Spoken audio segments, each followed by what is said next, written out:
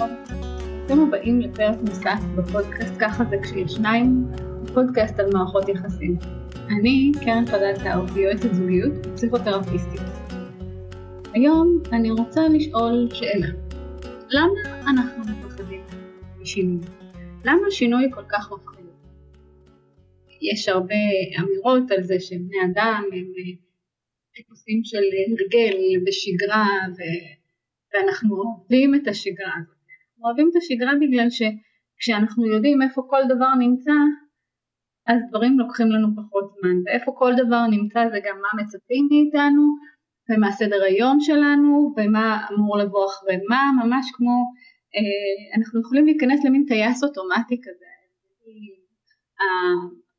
להיכנס לאוטו, להניע, והאוטו כאילו נוסע לבד, כי זה כבר באוטומט. אני קם בבוקר, אני הולך לאמבטיה אפילו בעיניים עצומות ומצחצח שיניים, ויודעת בדיוק איפה כל דבר נמצא. ולכן אנחנו כל כך אוהבים שגרה ושינוי. זה דורש מאיתנו הרבה פחות אנרגיה מאשר מקום חדש. אתם מכירים את זה שכשנוסעים הלוך לאיזשהו מקום לא נודע, אז הדרך נראית מאוד מאוד ארוכה, ובחזור היא נראית הרבה יותר קצרה, כי כבר אנחנו באיזשהו שלב אנחנו מכירים את הדרך, אז היא נראית לנו יותר קצרה. אז ככה עם שגרה, וככה בגלל זה אנחנו מעדיפים שינוי. ובשנים האחרונות מדברים איתנו המון על זה שהשינויים הם חלק בלתי נפרד מהחיים, ואנחנו צריכים לצפות לשינוי. ומסתבר שכבר ביוון העתיקה היה פילוסוף בשם הרקליטוס, שאמר ששינוי הוא הדבר הקבוע היחידי בחיים. זאת אומרת, הדבר שאתם יכולים באופן עקבי לצפות לו, זה שיהיה שינוי. כזה, עד שהתרגלנו, כבר משהו משתנה.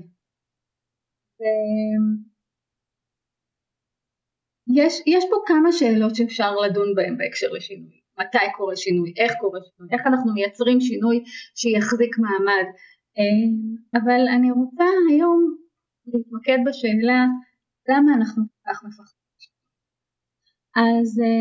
אז דבר ראשון, שאני רוצה שנדמיין סיטואציה שבה בן הזוג זה שמציע שינוי, זה ששואף לשינוי, או שאתם אלה ששואפים לשינוי, רוצים לשנות משהו, לא משנה אם זה מעבר דירה, אם זה לשנות סטטוס בין להיות חברים, לעבור לגור ביחד, להתחתן, בין להיות זוג בלי ילדים, להיות זוג עם ילדים, לעוד ילד, למעבר עבודה, לא משנה איזה שינוי, שינוי תזונה, להתחיל ספורט, לא משנה, להתחיל לימודים, איזשהו שינוי, כל שינוי קטן או גדול, אני מאמינה שעובד פחות או יותר על פי אותם העקרונות, ואותם העקרונות הם העקרונות של ההתנגדות שמתעוררת אצלנו. אז שוב, או אתה רוצים שינוי, ואנחנו מדברים על התגובות של בן בת הזוג, או אתה מגיבים לשינוי של בן בת הזוג רוצים להביא. אז מה קורה למי שמתנגד לשינוי? קודם כל, החוויה הראשונה שכשמדברים על שינוי, אולי לא החוויה הראשונה, אבל כאילו זה מכלול כזה של חוויות, אבל אחד הדברים הראשונים שעולים זה מין חוויה כזאת של אובדן שליטה. רגע, משהו פה משתנה, אז משנים את הטריטוריה שלי, יש לי אובדן על האוטונומיה שלי, כאילו אם אני הייתי רגילה לעשות משהו כזה, פתאום מבקשים ממני לעשות את זה בדרך אחרת, או אפילו ברמה שהזיזו את המגירה של הסכו"ם מצד אחד לצד שני, הזיזו את המיקום של הכוסות, באוטומט אנחנו נלך למדף מסוים, והם לא שם. אז זה אובדן שליטה, כאילו רגע, אני ציפיתי שזה יהיה שם וזה לא שם. אם אנחנו אלה שיוזמים את השינוי, אז כדי שהוא יעבור בקלות יותר, אני צריכה לאפשר למי שחווה את השינוי איזושהי חוויה של שליטה במרחב שלהם. זאת אומרת, שוב, נניח שאנחנו הולכים לדוגמה הכי טריוויאלית של להזיז את הכוסות ממקום אחד למקום שני, אז לבצע פה איזושהי תהליך של התייעצות. מה דעתך או מה דעתך שנעביר את הכוסות מהמדף הזה למדף הזה, כי זה יותר קרוב או יותר נגיש או לא משנה. ואז הקבלת החלטות היא משותפת, ולכן יש פחות חוויה של אובדן שליטה, של מישהו הזיז לי, מישהו החליט בשבילי, מישהו שינה לי את הסדר. עוד דבר שקורה בשינוי, זה כניסה למרחב של חוסר ודאות, חוויה של חוסר ודאות. זה קצת כמו ללכת בעיניים מכוסות ולצעוד לעבר קצה של הצוק. אני לא יודעת איפה הקצה של הצוק, אני רק יודעת שאני מתקדמת לקצה של הצוק ואני לא יודעת מתי אני אפול. זו חוויה כזאת. אז נכון שבדוגמה של הכוסות היא קצת פחות קיצונית, אבל עדיין כל חוויה של שינוי היא ללכת אל הלא נודע ובלי לדעת המון דברים. ובכללי אנחנו מעדיפים, גם אם זה קשה וגם אם זה מבאס, את המוכר ואת הידוע מאשר משהו חדש, כי אני יודעת למה לצפות. גם אם אני יודעת בדיוק איפה אני אתקע, אני יודעת איפה אני אתקע. לכן אם אתה אלה שמבקשים את השינוי, אז צריך גם לייצר השראה, להגיד וואו תקשיב, זה שהכוסות יהיו פה זה יחסוך לנו 30 מיקרו שניות כל יום בזה, ואז אפשר יהיה לאט לאט זה מצטבר זמן, ואז יהיה לנו בסוף היום משהו ביחד, משהו כזה. וגם שוב לאפשר תחושת ביטחון. אז נכון, הכוסות הן לא פה, אבל ייקח לך יום יומיים ותתרגל למקום החדש ולתת תחושת ביטחון. והנה תושיט את היד, מה של הכוסות נכון היא קטנה, אבל באותה רמה ההסתגלות לכל שינוי אנחנו יכולים לעשות אותה בשלבים ולאפשר בתוכה איזשהו מרחב נעים ונוח יותר ובטוח יותר, כי זה פה הדגש, כאילו מול חוסר הוודאות לתת איזושהי תחושה של ביטחון. האלמנט של ההפתעה, אם באתי לחפש את הכוסות במדף מסוים ופתאום הם במקום אחר, אז אני מופתעת, וההפתעה הזאת היא מעוררת אצלי איזושהי התנגדות פנימית, וההתנגדות הזאת מחזירה אותי לחוויה של האובדן שליטה. מישהו מתערב לי בטריטוריה שלי, מישהו מחליט עליי כזה, ואז היכולת באמת לשוחח את זה לפני, לקבל החלטות משותפות, מורידה פה התנגדות. עוד משהו ששינוי מעורר אצלנו זה מין חוויה כזאת שזה נראה אחרת פתאום. המציאות שלנו נראית אחרת, החוויה שלנו, את החיים שלנו היא אחרת, ותכלס, כמו שאמרתי בהתחלה, אנחנו טיפוסים של הרגל בשגרה, ואנחנו אוהבים את המוכר והידוע. ואם הכל נראה אחרת, אם חוויה שלנו שקורים יותר מדי שינויים בבת אחת, אם גם הכוסות עברו, גם המטבח עבר מקום, אם גם חדר השינה עבר מקום, אם הכל עובר מקום, אז אנחנו מרגישים מאוד מאוד לא בטוחים.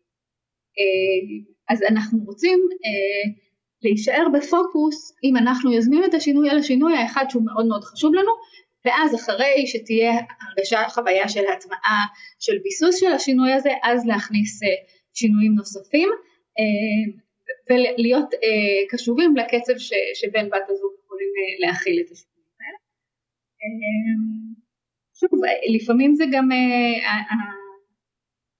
מונחת מבחוץ, זאת אומרת, השינויים מבחוץ, אין לנו שליטה על הקצב שלהם, אבל עדיין להיות ערים לדברים האלה שעולים, לתחושות ולחוויות האלה שעולות. אם עוד התנגדות אחת היא בזה שהאמירה האמירה בשינוי היא אמירה שמה שהיה קודם הוא לא טוב. ואז אם אני החלטתי על המקום של הכוסות פעם ראשונה, אז כשאתה מזיז אותם למקום אחר, אני שומעת אותך אומר לי שההחלטה הקודמת היא לא הצליחה, היא לא נכונה, ואולי לא ראויה בכלל. אז אם אפשר להכיר בזה שבשביל עד היום המקום הזה של הכוסות היה מעולה, זה היה ממש טוב שהם שם, אבל בגלל כל מיני שינויים שקרו בבית וקרו בכלל, אז כדאי אולי להזיז את הכוסות למקום אחר. אז זו עוד התנגדות שעולה.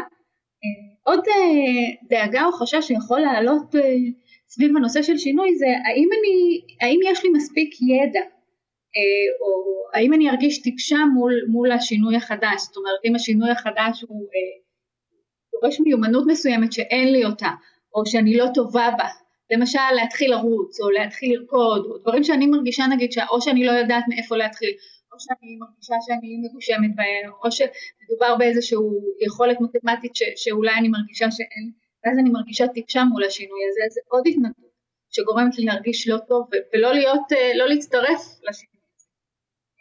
שינוי דורש עוד מאמץ ועוד עבודה, כמו שאמרתי בהתחלה, אנחנו אוהבים נורא את השגרה שלנו, כי השגרה שלנו עובדת על טייס אוטומטי, המוח שלי לא צריך להשקיע בזה יותר מדי אנרגיה, זה לא לוקח לי יותר מדי זמן, כי הידיים שלי כבר יודעות מה לעשות, והכל קורה מאליו כביכול. זו גם סיבה שאנחנו לא כל כך אוהבים שינוי ומתנגדים. מה שעוד מפחיד בשינוי זה אפקט האדוות. הרי שינוי אחד יביא עוד שינויים, וזה עוד עבודה. והחשש שלנו זה אם נתחיל פה, לאן נגיע? שינוי יכול לעורר אצלנו גם מרמור, כי בעבר כשניסינו לשנות לא הצלחנו. זה מהדהד לנו כישלונות מהעבר וחשש מלנסות ולא להצליח. ושינוי גם יכול להוות איום אמיתי, כי הוא יכול להיות כואב, יכולים להיות לו מחירים לא פשוטים, וזה המקום להיות כנים לגבי השינוי. לדבר על זה, אוקיי, אז אנחנו הולכים לשנות משהו, אנחנו הולכים להביא ילד משותף לעולם, אז חיי הזוגיות שלנו הולכים להשתנות, יש דברים שהולכים להשתנות, זה לא אומר שאין רווחים, אבל אנחנו צריכים להכיר במחירים שאנחנו הולכים לשלם סביב השינוי הזה. אנחנו נעבור דירה, אז אולי הדירה תהיה יותר גדולה, אבל אנחנו נתרחק מחברים טובים שהיו לנו. או הדירה תהיה בקומה יותר גבוהה, אז אולי לא נוכל להחזיק חיות, או לא משנה, אבל להכיר במחירים קצת, וברווחים, ולהיות כנים איתם. אז בעצם אנחנו מפחדים משינוי כי הוא שינוי. כי הוא לא מוכר, הוא לא ידוע, הוא משנה לנו את השגרה ואת הסדר יום. אם אני מאוד מתלהבת מהשינוי ואני רוצה להוביל אותו, ובן או בת הזוג שלי הם פחות בעניין, אז זה יכולת להכיר בקושי שלהם, סביב כל האלמנטים האלה שהזכרתי קודם, ולשוחח על זה, ולא לבטל יהיה בסדר ולא נורא ונתגבר, ואתם לא הראשונים שעשיתם את זה, ולא האחרונים, והנה כולם מצליחים.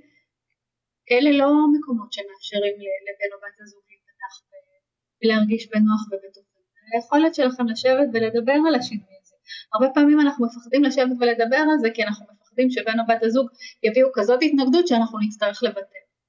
אבל אנחנו חיים ביחד, אנחנו מכבדים זה את זו, אנחנו אוהבים אחד את השני, ולכן חשוב לנו לא לגרום לבן או בת הזוג יותר מדי נוחות, לרתום אותם ולהיות ביחד בתהליך הזה, כי הרי בעצם זה היכולת שלנו להגביר אינטימיות ולחוות את הזוגיות בצורה מועצמת וטובה יותר.